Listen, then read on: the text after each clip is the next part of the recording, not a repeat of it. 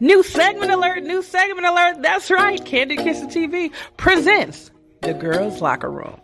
Oh yeah, this is the segment I know you're going to love. We talk about it all, and baby, we leave no path untraveled.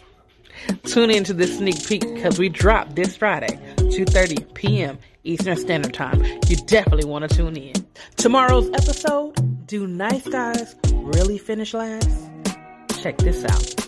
I think in the beginning they do. And what I mean by the beginning, like when you're dating in your youth, they tend to finish last simply because, they say we look for the bad guy. And I don't think it's necessarily we look for the bad guy, but I don't know any woman that doesn't want that guy that gets the attention. And normally the guy that gets the attention is the asshole. And then, there lies the problem. Well, and I think that depends on who you are. Like as a recovering asshole, personally, I try not to look for yet another asshole because those two wrongs don't make a right. And so, so I think I always look for a nice guy. I think I have for a long time kind of always wanted a nice guy to balance out my asshole ways.